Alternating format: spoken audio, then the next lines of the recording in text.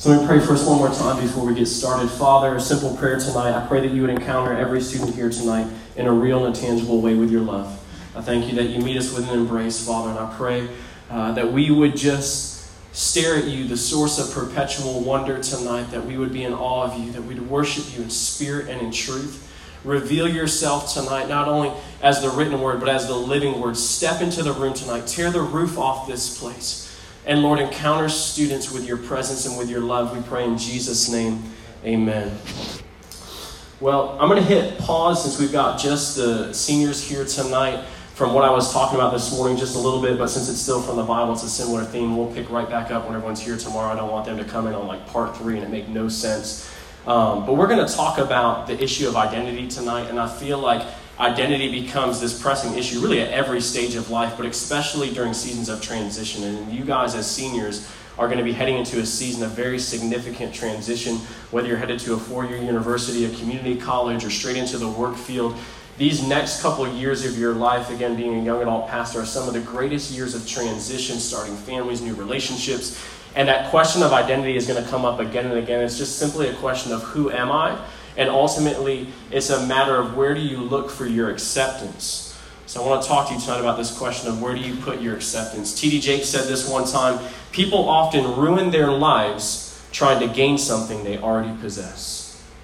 You start to think about all the different places people go looking for acceptance, all the places that people look for validation, and it's pretty easy to see how it can quickly ruin your life, whereas if we live from a place of already having obtained acceptance from the Father's love, then we don't need to look for it in those places. And I believe that all of us have taken our need and these identity questions to the wrong places at some point in our lives, and probably many of us, if we're being honest, are doing so in the current season that we're in. And I believe that all of our present insecurities and identity gaps, those things that we're trying to fill in us, spring from this question of who am I and where do I look for acceptance. And if you've got a Bible with you, I want to encourage you to turn to Luke chapter 15.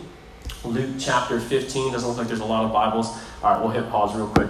I think about this often. I used to work with students, and again, I work with college students. And sometimes there's this sense of like, well, you're going to read the Bible to me, so I don't need to bring mine. And I think we forget, because we have such access to the Bible, that people daily, like literally daily, are willing to lose their life trying to smuggle Bibles into countries where it's forbidden access. And why is it forbidden access in certain countries? Because dictators and bad rulers know that if people get their hands on this, this has the power to change nations and to radically literally flip countries upside down and transform lives. And I think sometimes when we have such access to things, I think about it in terms of like, if you don't live in a mansion right now, but you drove by somebody's mansion, or somebody who is like a billionaire, you would think, oh man, it'd be so awesome to live there, until you would live there for about 2 years. And it would still be awesome. It would have just lost some of its wonder and appeal to you because it would have become normal. Things that become normal start to lose their appeal to us, and we forget how awesome they are. Like the fact that God could have produced factories to produce oxygen, but instead he gave us beautiful trees of all shapes, sizes, and varieties for us to look at. And that he, from the time you were, a baby, you came into this earth without giving any conscious thought to all the complex systems that are going on in your body. That's just become normal to us, right? And sometimes the radical power of this Bible, and especially when we attend Christian schools, can just become normal to us. But one of my favorite quotes of all time is that the 4 living creatures that are described in the Bible, do you know that they've been in the exact same room, staring at the exact same man, singing the exact same word forever? And they're not bored yet. Like, they're not held there against their will. God is not forcing them to stay in the throne room. But they've been given access. And Jesus is so mesmerizing, so beautiful, so interesting, that they don't want to leave that room. They don't want to look at anything else, because they have realized, as Alex was talking about, he is the source of fulfillment. And they don't need to run off and look at other things to find true fulfillment and true satisfaction. So I want to just challenge you, because I challenge my own life with this all the time. Not to ever get bored with Jesus, because he's the least boring thing in all the earth. But sometimes when we're in a Christian school, we do chapel every week and Bible study, maybe church on Sunday with your parents, it can feel like, okay, I've been through the motions, I've sung these words before, I've thought about this passage before, but look at it with new eyes tonight as the one who's in the throne room, the one who created the universe, and let it become anything but normal to you tonight. Luke chapter 15, starting in verse 11. To illustrate the point further, And the Bible is full of context clues. What point is he trying to illustrate? Look above at the previous 2 paragraphs. He tells the story of the lost sheep leaving the 99 to find the one, the lost coin, the widow who loses one of her 10 minas, and she flips the house upside down looking for this lost coin. So he's elaborating the point of looking for something that's lost but of value to the owner. Jesus told them this story. A man had 2 sons. The younger son told his father, "I want my share of your estate now before you die." So his father agreed to divide his wealth between his sons. And a few days later, this younger son packed all his belongings and moved to a distant land. And there he wasted all his money in wild living. And about the time his money ran out, a great famine swept over the land and he began to starve. He persuaded a local farmer to hire him, and the man sent him into his fields to feed the pigs. And the young man became so hungry that even the pods he was feeding the pigs looked good to him. But no one gave him anything. And when he finally came to his senses, he said to himself, "At home, even the hired servants have enough food to spare, and here I am dying of hunger. I will go home to my father and say, 'Father, I've sinned against both heaven and you, and I'm no longer worthy of being called your son. Please take me on as a hired servant.' So he returned home to his father, and while he was still a long way off, the father saw him coming, and filled with love and compassion, he ran to his son, embraced him, kissed him. And his son said to him, 'Father, I've sinned against both heaven and you, and I'm no longer worthy of being called your son.' But his father said to the servants, 'Quick, bring the finest robe in the house and put it on him. Get a ring for his finger and sandals for his feet, and kill the calf we've been fattening. We must celebrate with a feast, for this son of mine was dead and has now returned to life. He was lost, but now he's found.' So the party began. And meanwhile, the older son was in the fields working. And when he returned home, he heard music and dancing in the house. And he asked one of the servants what was going on. 'Your brother is back,' he was told, 'and your father has killed the fattened calf. We are celebrating because of his safe return.'" So when I step into a story, I want to literally take the role of an observer before I even try to get any application for my life. I usually just try to step into the story, observe what's going on, take the position of one of the characters. And I want us to assume the role of the younger son tonight, who goes to his father asking for his inheritance before he's even died. And what is he ultimately doing? He's taking his need for personal validation and acceptance to all the typical places. We can assume from the story that he takes it to women, or if this was a female in the story, she would take it to men, to relationships and sexual immorality. We can assume that he takes his question, his need for acceptance, his search for identity, to parties and substances. And we can assume that he looks for it in popularity, status, and wealth. But every one of these pursuits resulted in more emptiness than he ever bargained for, right? What does he end up? He ends up totally starving. I want to ask you tonight, where are you taking your need for acceptance? Where are you taking your question of who am I? And your list probably, especially at this age, is not the same as the prodigal son, but we've all taken our need for acceptance to things that ultimately left us feeling empty and unsatisfied, right? Like, anybody ever had a breakup and you ended up feeling way worse than you did before you went into the relationship? Like, just felt that pit in your stomach, right? Because you thought it was going to be the thing that was going to satisfy you, fulfill you forever. I'm not saying there's anything wrong with breakups. But when we take our questions, who am I, to the wrong places, right? For some of you, it might be sports. I worked with college athletes before I got into ministry. I was a collegiate strength coach. And I remember actually sitting in an office one time with a soccer player who had played professional soccer in England before he came over and played soccer at UNC Charlotte. He was extremely skilled. And this man, when he finally realized that his college career was done, sat in my office and told me that he was on the brink of suicide. Why? Because for years, this is a true story, he had put all of his identity in sports, and when all of a sudden he was no longer a soccer player, right? Like, he could go play intramural sports, but his identity was no longer in a successful position. He didn't know who he was. That's a scary thought, right? Like, you're not wrong for playing sports, but when we take the true question of who am I and we put it in things that can never fully satisfy, we're always going to come up more empty than we thought. For some of you, it might be academics, right? For some of us, it could be social media, where we put something out there for the world to click and to like and to give us instant validation that they like what we're putting out there, right? For some of us, it could even be your parents, that maybe you have overbearing parents, and what you're really looking for is that you want to just appease them or satisfy them, right? But ultimately, this question can only be answered by the Father, because when we take our question to the wrong source, we're always going to end up with the wrong answer. 100% of the time. 100% of the time. And when the question goes unanswered, we leave room for guilt, shame, and the spirit of rejection to settle on us. Only the Father can answer the question of who you really are. So in our story, kind of looking at it line by line, eventually, maybe the key moment in the story is that the son's been out there. He had his season of fun, right? He's out there, wild parties, prostitutes, lots of friends. Not good friends, bad friends, because as soon as the money dries up, where do the friends go? All disappear, right? They don't want to hang out anymore. They're not hitting him up anymore, saying, hey, it's Friday night, let's go out. No, he has nothing that he can then offer them, right? These are friends in relationships with hooks attached to it. Like, they send their love out because they don't really know who they are, always with a hook attached to it, which means that they're not giving their love freely, but they're actually expecting when they send love out to you in a relationship that's going to give something back to them. And as soon as it stops giving them what they want, they're gone, right? So he finally comes to his senses. He's sleeping with the pigs, right? And all of a sudden he realizes things were actually a lot better when I was in my Father's house. This is a moment that all of us before we come to Christ have to come to. This moment of coming to our senses, right? And he's actually motivated by physical hunger, but I believe that his need reached much, much deeper than that. The weight of guilt and shame that was upon him in this moment reached so much deeper than the pit of physical hunger that was in his stomach.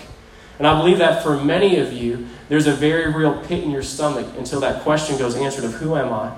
What's my purpose? And am I ultimately accepted? Do I have a place of belonging, right? So he comes to his senses and he decides there's this moment of repentance. Repentance just means to turn around, to turn back in the direction of God, where he starts walking home, right? And immediately he starts to plan his speech. Anybody in the room ever known that you were going to get in trouble when you got home and started planning the speech in your head, right? You guys have done this. What had happened was, and you start to think about what details do I have to put in the story to mostly tell the truth but avoid the maximal amount of punishment, right? You guys have we've all been here before. We know it's imminent that when we come home, there's, a nice little surprise waiting for us. But his speech sounds like this. Maybe I can come back as a servant. Maybe I can work for my father. Maybe I can earn my way back. But I'm certainly not good enough to ever be a son again. You know what all of those things sound like? Every religious system in the world outside of relationship with Jesus Christ. If the good that I do ultimately outweighs the bad, maybe I can earn favor with God. Maybe I can position myself as some type of religious worker and do enough service to somehow make God like me. But I can't actually abide as a son, right? So he starts to plan this speech in his head. And as he's walking, and while he's still a long way off, the Father sees him in the distance. And why can the Father see him in the distance? Because the Father never stopped looking for him. From Genesis to Revelation, God the Father, Jesus Christ, and the Holy Spirit are the original evangelists. All the way back in the garden, in Genesis chapter 3, as soon as man falls, what does God start saying? Adam, where are you? You have the voice of the Father already looking for lost humanity as soon as he's fallen. Do you think that God didn't really know where Adam was? No, sometimes God asks you questions like, where are you putting your need for acceptance? Because he wants you to realize that you're lost and you need to be found. Adam, where are you? Genesis through Revelation, the whole narrative of the Bible is a God searching for lost humanity. I want to talk to you tonight about the embrace of the Father that restores right identity. And I want to talk to you about actually staying in that embrace, staying right here close to the heart of God until the question of who you are and whose you are, who you belong to, actually hits your heart and begins to wash over your mind. That those words that we were singing, I am chosen, not forsaken, I am a child of God, become more than just words, well in our case that weren't on the screen, but like words that would be on a screen that you would just speak into the air and actually become the truth of who you are. Because it changes how you sing it when you're actually singing from the posture of knowing that's who I am. The embrace of the Father is the most tender and the safest place in all the world. Because when we don't feel liked and loved by God, what do? What did they do in the garden as soon as they fell from grace? They hid. And what do we do when we think God doesn't like us? We hide from him. And that masks itself in all different types of ways, right? But the freest, safest place in all the world is right in the arms of the Father, where you're both completely known and completely loved. And that revelation will totally rock and change your world when you realize it's not just a place of being loved until he finds out who you really are, but that he foreknew you and he still chose you and wanted to draw you unto himself. Romans 8. Wow. Because a lot of us in our relationships, I used to do this all the time. I moved like a ton of times when I was a kid, and I was in a military family. So I had this real transitional mindset where I always thought I was just a couple months or a couple years from moving. So I never wanted to get too far in relationship with people. So this would manifest itself in my dating relationship. I'd get a girl like that I'd fall in love with. You know, she'd have feelings for me. 6 months later, I'd break it off. Why? Because I felt like there was only a matter of time before we just split, right? Same with friendships. I only want to go this far with you, but not any further because I don't want to get my heart too attached and then get pulled away from you. But the real reason most of us do that is that you'll like me when you first meet me, but I'm afraid that if you actually get to know me, you won't like me anymore. And a lot of us approach God that way, right? So we kind of like flirt around on the surface of a relationship with God rather than ever really diving deep, because we come into a knowledge that He actually knew us and all the terrible stuff we'd ever done before we ever even came to Him. And yet He loves us perfectly in that place. And I want you to think about what this prodigal son smells like, what he looks like in this moment. He is at his smelliest. He's been sleeping in the pig's den. You know, sleeping in their slop and their manure, all that stuff. It says he has to put sandals on his feet, which means, have you ever seen someone who's like walked around for like some period of time with no shoes on, the dirt between their toes, all the nastiness? He is smelling disgusting. But think about where he gets pulled. Boom! Right against the Father's chest. And I want you to think about the memory, the thing that maybe you still have guilt or shame about in your life, that stench being all over your life. But in that moment where you're completely known, the Father pulling you against His chest and saying, in that place, I loved you perfectly. The beauty of the gospel is while we were still sinners, Christ loved us. The Father sent His Son to die for us. He didn't wait until you earned your way back and then sent His Son. He sent Him in your worst place. And all this happens, this whole embrace, the ring, the robe, go kill the fattened calf, as the Father is actually canceling the Son's speech. And I was just wondering, even, preparing for this, does anybody struggle with internal dialogue? You don't have to, raise your hand. I'd be pretty confident to say that almost every person in this room struggles with that just warfare, nonstop, going on in our head all the time. All the time. Just the thoughts, all the time. And here's what I want to tell you. The Father doesn't need to hear your opinion of yourself. What the Father wants to do is let you hear His opinion of you. But sometimes we need to get into the arms of the Father and stop speaking even internally long enough that we can actually hear what He's speaking over us. That's why getting in the presence of worshipers, singing these truths out, putting yourself in the Word daily, the Bible talks about the washing of the water of the Word.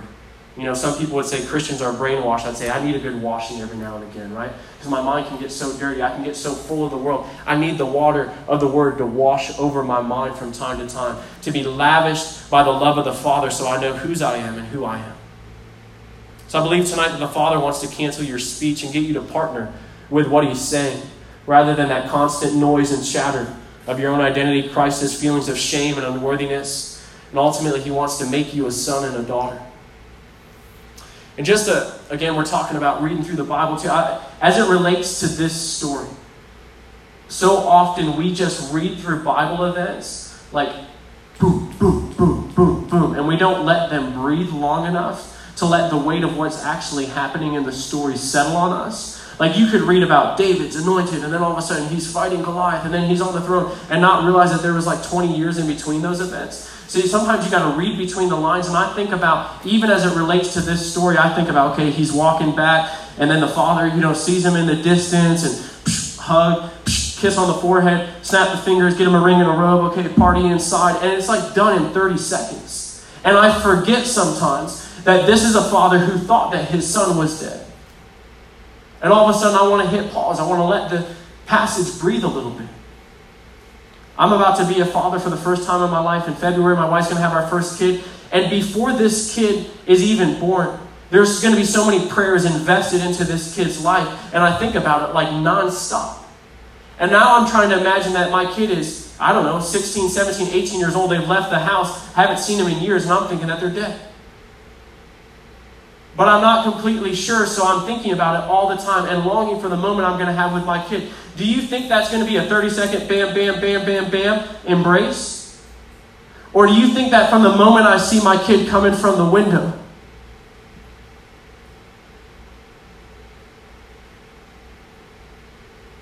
that as I start running towards him, everything in my being is rating itself in a type of joy expressing itself in probably like deep and embarrassing sobbing. And I forget my surroundings and what other people are thinking as I wrap my son up, not in a hug, not like a bro hug where I just kind of pat him on the back. But we're talking an embrace. The original language used for him kissing him is not a one-time peck on the forehead, but kiss repeatedly.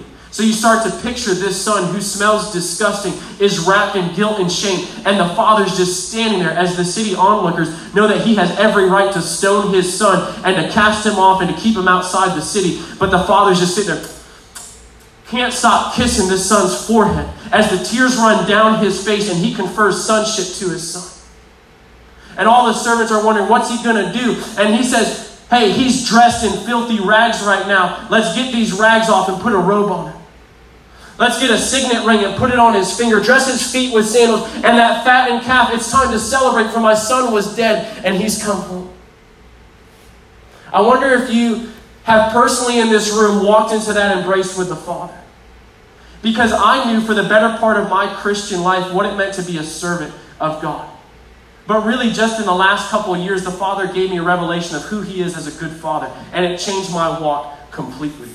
Like I used to go through all the Christian motions and check my box and check my box and check my box, read the Bible, pray, do this, do that, go to church, all the stuff. One day I was sitting in the place of prayer and I just said, Father, what's on your heart today? And like, boom, instantly, He took me back to remember when I was like 4 or 5. And my natural dad was in the military, like I said, and he used to leave for months at a time for these training exercises. And I was really close to my dad. So I remember when it was almost time for him to come back home, I would stand at the window. And when I wouldn't see his car pull up in the driveway, I'd get really sad. Like, oh, you know, like it's going to be a little more time. And the Father said, I remember seeing you in that place. I want you to know in this relationship, it's the exact opposite. And every day I stand at the window. And when you don't come and meet with me, I'm sad. Oh. You know how that changed the way I approach time in the scriptures and how I approach prayer? Because it's no longer check my box to earn something from God. Now it's the place where I go to meet with the Father who's already there waiting for me. Wow, that will change the way you approach Scripture. As the Father day after day after day lavished love on me, it totally changed the way that I relate to God. But here's the thing. When I was 14, about 13, 14 years old, got radically saved, gave my life to Jesus, was all for Him through high school. I got to college. My mom got MS and breast cancer. My dad had an affair on my mom in the same year he went to Iraq. All like in the same year. And it was all my first year of college when I was going through one of those major transition periods that I was talking about. So all the sources of security that I had in my life, even though I knew Jesus, kind of went out the window. So I started looking for my identity in relationships with girls. And to speed up the whole intimacy thing, I would usually cross boundaries and cross lines to get to a place where I felt close with people, right? And I started to put my identity in all the wrong places. And I'll spare you all the details, but basically enough to say, it's easier sometimes if you've never known the truth and then you turn your back on it than it is to have walked with Jesus, make a bunch of mistakes, and then when I came out of it and the word that was planted in my heart from reading scriptures when I was a teenager started to come back and resurface in my life, and God began to say, that's not who you are. It's not who I've called you to be. You're made for more than that. You're a son. I didn't believe Him. I did not believe Him. I just want to keep that speech going in my head. Oh, you can't forgive me. You know, I knew I messed up real bad. And I would just beat myself up like day and night.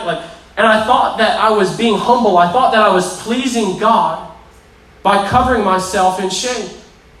So you know what I had to do at one point? I had to decide that I was going to choose to accept my chosenness. That I was going to have to choose to accept my sonship. That I was going to have to choose to partner with what God was saying rather than what I felt about myself, even though what I felt was rooted in some type of reality based on what I had done. At some point, I had to determine in my heart that I was going to let what Jesus did in my place mean more than what I had done, what I thought that I deserved. It's the reality of Isaiah 53. I'm going to flip there real quick. This is the reason why the prodigal son can be accepted the way that he is, because God is all love, but He's also a perfectly just God. Which means that somebody had to pay the price. It was Jesus. Isaiah 53. Check this out.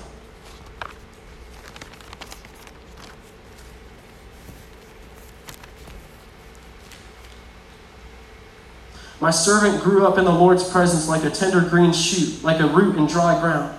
There was nothing beautiful or majestic about his appearance, nothing to attract us to him. He was despised and rejected, a man of sorrows, acquitted with the deepest grief. And we turned our backs on him and looked the other way. He was despised and we did not care. Yet it was our weakness he carried. It was our sorrows that weighed him down. And we thought his troubles were a punishment from God, a punishment for his own sins. Yet he was pierced for our rebellion, crushed for our sins. He was beaten so we could be whole. He was whipped so we could be healed. All of us, emphasis on all of us, like sheep, have strayed away. We have left God's paths to follow our own. Yet the Lord laid on him the sins of us all. He was oppressed and treated harshly, yet he never said a word. He was led like a lamb to the slaughter, and as a sheep is silent before his shearers, he did not open his mouth. Unjustly condemned, he was led away. No one cared that he died without descendants, that his life was cut short in midstream. But he was struck down for the rebellion of my people. He had done no wrong and had never deceived anyone. But he was buried like a criminal. He was put in a rich man's grave, but it was the Lord's plan to crush him and cause him grief. Check this out. Yet when his life is made an offering for sin, he will have many descendants. That's you and me. He will enjoy a long life, and the Lord's good plan will prosper in his hands. And when he sees all that is accomplished by his anguish, he will be satisfied.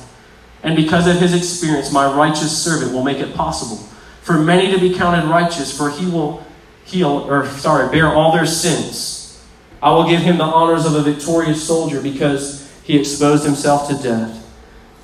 He was counted among the rebels, and he bore the sins of many and interceded for rebels. Maybe the next time you're tempted to beat yourself up, and the enemy is called the accuser of the brethren for a reason.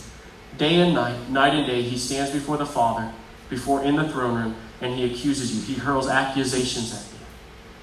And he does it not just before the Father, he does it in your mind all the time. And at some point, instead of choosing to partner with the enemy and continue to just beat myself up, right? I have to choose that I'm going to let what Jesus did in my place be enough. Like, did that verse not say that he was beaten in your place? Did it not say that he went to the whipping post in your place? So why do we continue to tie ourselves to the whipping post and beat ourselves up mentally? And why do we continue to give ourselves to the opinions of other broken people who usually don't know who they are either? Because most of the insecurities and the ways that people treat you is a reflection of how they feel about themselves. So maybe it's time we give our opinion back to the one who loved us and searched for us from the beginning, who's always had our best interest in mind. What do we need to do in response to this message? I'm getting ready to close. Alex, if you don't mind hopping back up there. To walk in this reality, it's not just a level of saying, okay, I'm okay with sin. Sin doesn't matter. No, sin is a big deal before God. What this son did to his father, it was disgraceful. It was rude. It totally showed no respect or no honor for the Father. And every time we choose to participate in sin, we openly turn our back on God and we say, we've chosen our own way. We want to live a distance from you. So we have to accept responsibility for the things that we've done wrong. We have to have a moment of coming to our senses, if you will. It's like the key moment in that story. He came to his senses, so he turned around and decided, I'm going to start walking home. But when we get home, we need to give the things that we've done wrong back to God. And then we have to accept. You know that everything in this book has already been paid for. All of faith is apprehending. That word apprehending means to grab, to take hold of, to make your own. That's why the Lord taught us to pray, your kingdom come, your will be done on earth as in heaven. Someone to stand in the gap, to pull heaven down, to pull the realities of this book into their life. I could stand here all day and say, hey bro, I've got $100 for you. It'd be foolish if you didn't take that. I know you instantly got excited. But if you had closed fists and refused to accept it from me, it would be madness. This has already been given to you, already been paid for you, but it's upon you to choose to receive it. We have to give them to God. We have to accept his free gift. And then we have to choose every day to claim our chosenness, our acceptance. Every day. Every day. Because so often we make Christianity about one-time experiences. Like, yeah, I've heard it, so therefore now it's a reality. No, every day I have to work to make this a reality in my life, to choose this again, to put myself in the presence of God and hear what the Father is speaking over me. Remember one time, and I'll close with this story. My wife had fallen asleep on the couch, one-bedroom apartment. I might have shared this with you guys once before last year. Forgive me if I did. She had fallen asleep on the couch. I was like, oh, I'll be a great husband. I'm going to carry her from the couch to the bed. And like instantly, sometimes, I'm just going to share this. You guys know that you can hear the Father's voice. John 10:27 says, my sheep will know my voice. I'll call them by name. They won't be let out by another. Sometimes God's speaking more than we're listening. So I go to pick up my wife and I turn around and start carrying her. And instantly, like, I hear this thing in my spirit that's like, so many times when you've fallen asleep in a place you weren't supposed to be, I picked you up and I carried you back to where you're supposed to be. And I'm like, oh. And I instantly, I just start thinking about all these places in my life where the Father had picked me up and carried me back where I was supposed to go. And I start singing. I'm going to ask you to help me out with this, Alex. Just the first line because I can't sing at all. And I started singing over my wife how he loves us. And I'm just singing it over her, and she's sleeping. She has no idea what's going on, but I'm having this moment with the Father. And again, he says, you have no idea how many times you've been asleep, and I have sung my love over you in the dead of night, like a lullaby, like a good father. I'm just saying, even when you were unconscious, even when you weren't paying attention, I was just singing my love over you. So if you don't mind just singing that, I'm going to go into the second part of the story after we sing a couple lines. You guys can sing it with him, or just let that love just begin to wash over you.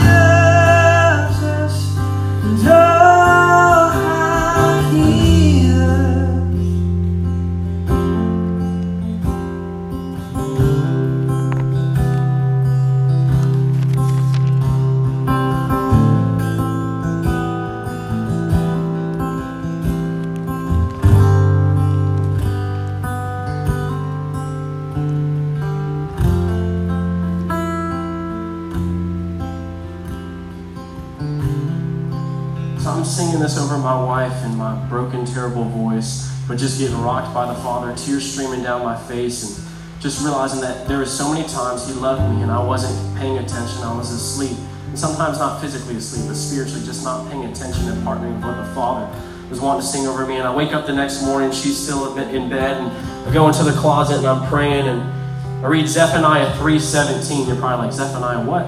Like one of those minor prophet books we don't read all the time. Zephaniah 3:17 says this, "For the Lord your God is living among you. He is a mighty Savior. He will take delight in you with gladness. With his love, he'll calm all your fears, and he'll rejoice over you with joyful songs." So this is the next morning. I finish my quiet time. I start getting ready for the day, and this has never happened before. All of a sudden, my wife bursts through the door that separates our bedroom and the bathroom, and she just runs into my arms, and she's I can tell there's something wrong, and she's just clinging to me, and I'm like, what is going on? And she can't talk for a couple minutes, and she's just holding me, and she goes, I was having a panic attack. And I was like, oh, well, I've been up praying, and I've actually got a perfect verse for you. And I start reading Zephaniah 3:17 over her, and all of a sudden, my song changed since she was now conscious and awake from He Loves Us. So I started singing my love over my wife. And Alex, if you don't mind me putting you on the spot, I started to sing, "I love you," in that same tune as, yeah, He loves us. Yeah, I love you. And even as I'm singing over my wife, the Father says, so many times when you've been in a panic attack, or you've been fearful in a night terror in the middle of the night, wrestling over all the issues of life. You know, Jesus is called the great intercessor. He lives forever to make intercession for us. Basically, that means He lives in the place of prayer to stand in the gap for you and me. So when you don't realize it, He is praying for you. There's actually recorded prayers in the Scripture out of the mouth of Jesus for all who would ever put their faith in Him. So like my wife, when she burst through the door and needed someone to meet her there with encouragement and comfort, the Father said so many times, "I'm waiting for you with a verse." And so many times, first person, as I'm singing, "Yeah, I love you," over my wife, The Father is saying, I want to sing. Sometimes we sing songs to God, and sometimes God sings songs over us. Both are equally important because it confirms our identity. And the Father is so pleased when his sons and daughters finally realize who they are in his eyes. Do you mind just singing that out? Just change that pronoun from he to I. Just receive this as the Father's song over you tonight. Oh, I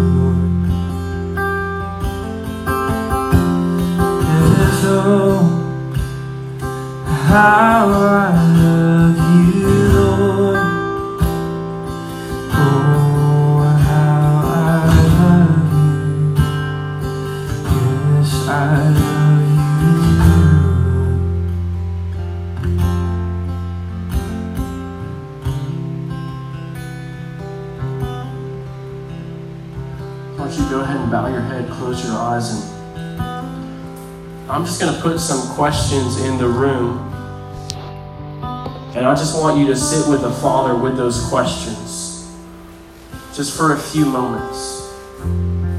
Sometimes in prayer we want to do all the talking. We need to get good at conversating with God and letting him speak back to us and being okay with the silence, sitting at the feet of Jesus until the most important questions of life are answered by the Father. I want you to ask first, Father, where have I been taking my need for acceptance? Where in my life have I been looking for validation in the wrong places? Just sit with that question for a second.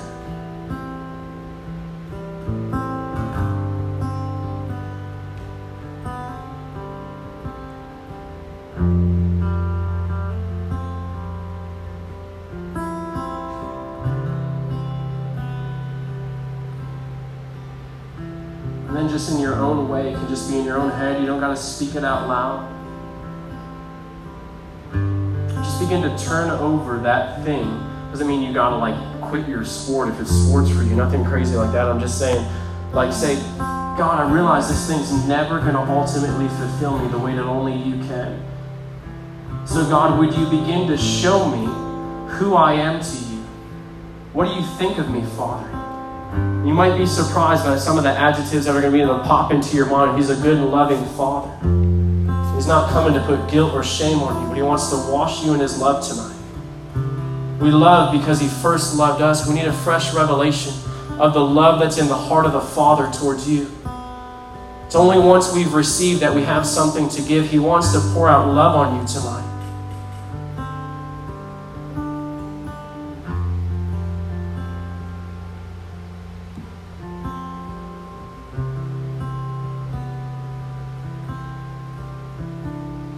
Just ask him, maybe even just get specific. Say, God, what are the top 3 thoughts in your mind towards me? Like, God, when you think of me, what comes into your mind? And start to allow those to become the defining adjectives over your life.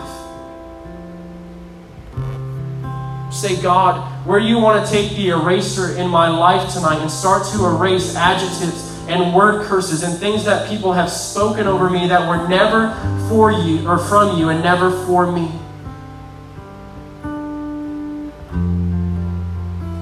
let God just begin to erase things off of your life as He replaces those words with new adjectives.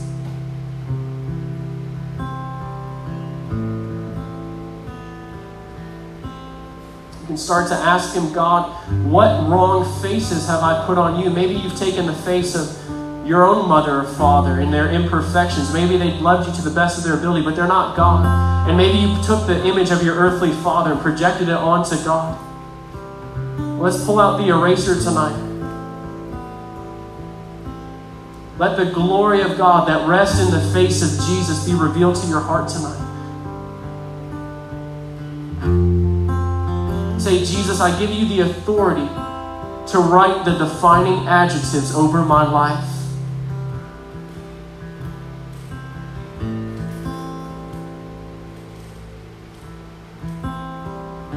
That's what it means to say, I am who you say I am. We're going to do one last activity. I want you just to keep your eyes closed.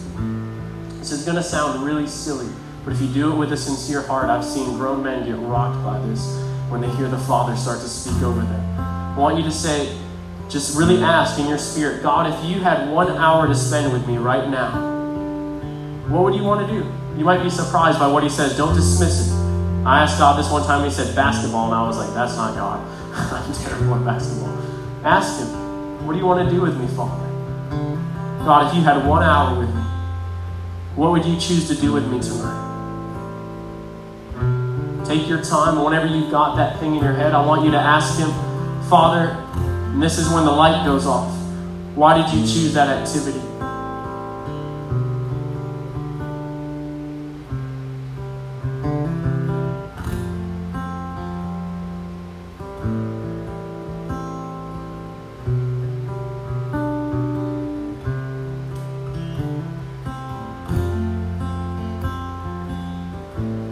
Looking around, if you feel like you heard something from God, like He gave you an activity, no matter how ridiculous it sounded, and He told you why He wants to do that with you, just gently slip your hand up so nobody can see you doing around you. I just want to know who's hearing something.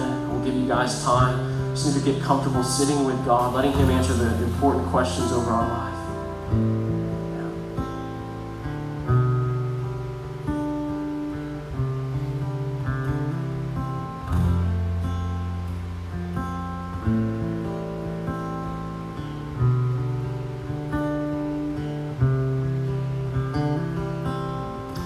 When I asked God this the first time, He said basketball, and I was like, that's not God. Like I said, I'm not good at basketball. And He said, yeah, but I know that you really enjoy it. And you tend to avoid things in your life that you feel like you're not good at because you think that I judge you based on performance. But that's not how I cultivate experiences with you. I love to share experiences with you where you just have joy in your heart. And then I started to think about all the things I had missed out on in life because I felt like I wasn't good enough to do them. And I missed the opportunity to encounter my Father in the everyday moments. Oh, let His love just wash over you. He's a good Father, and He's so for you tonight. He wants to possess every part of your heart. He's called a jealous God because He's jealous for you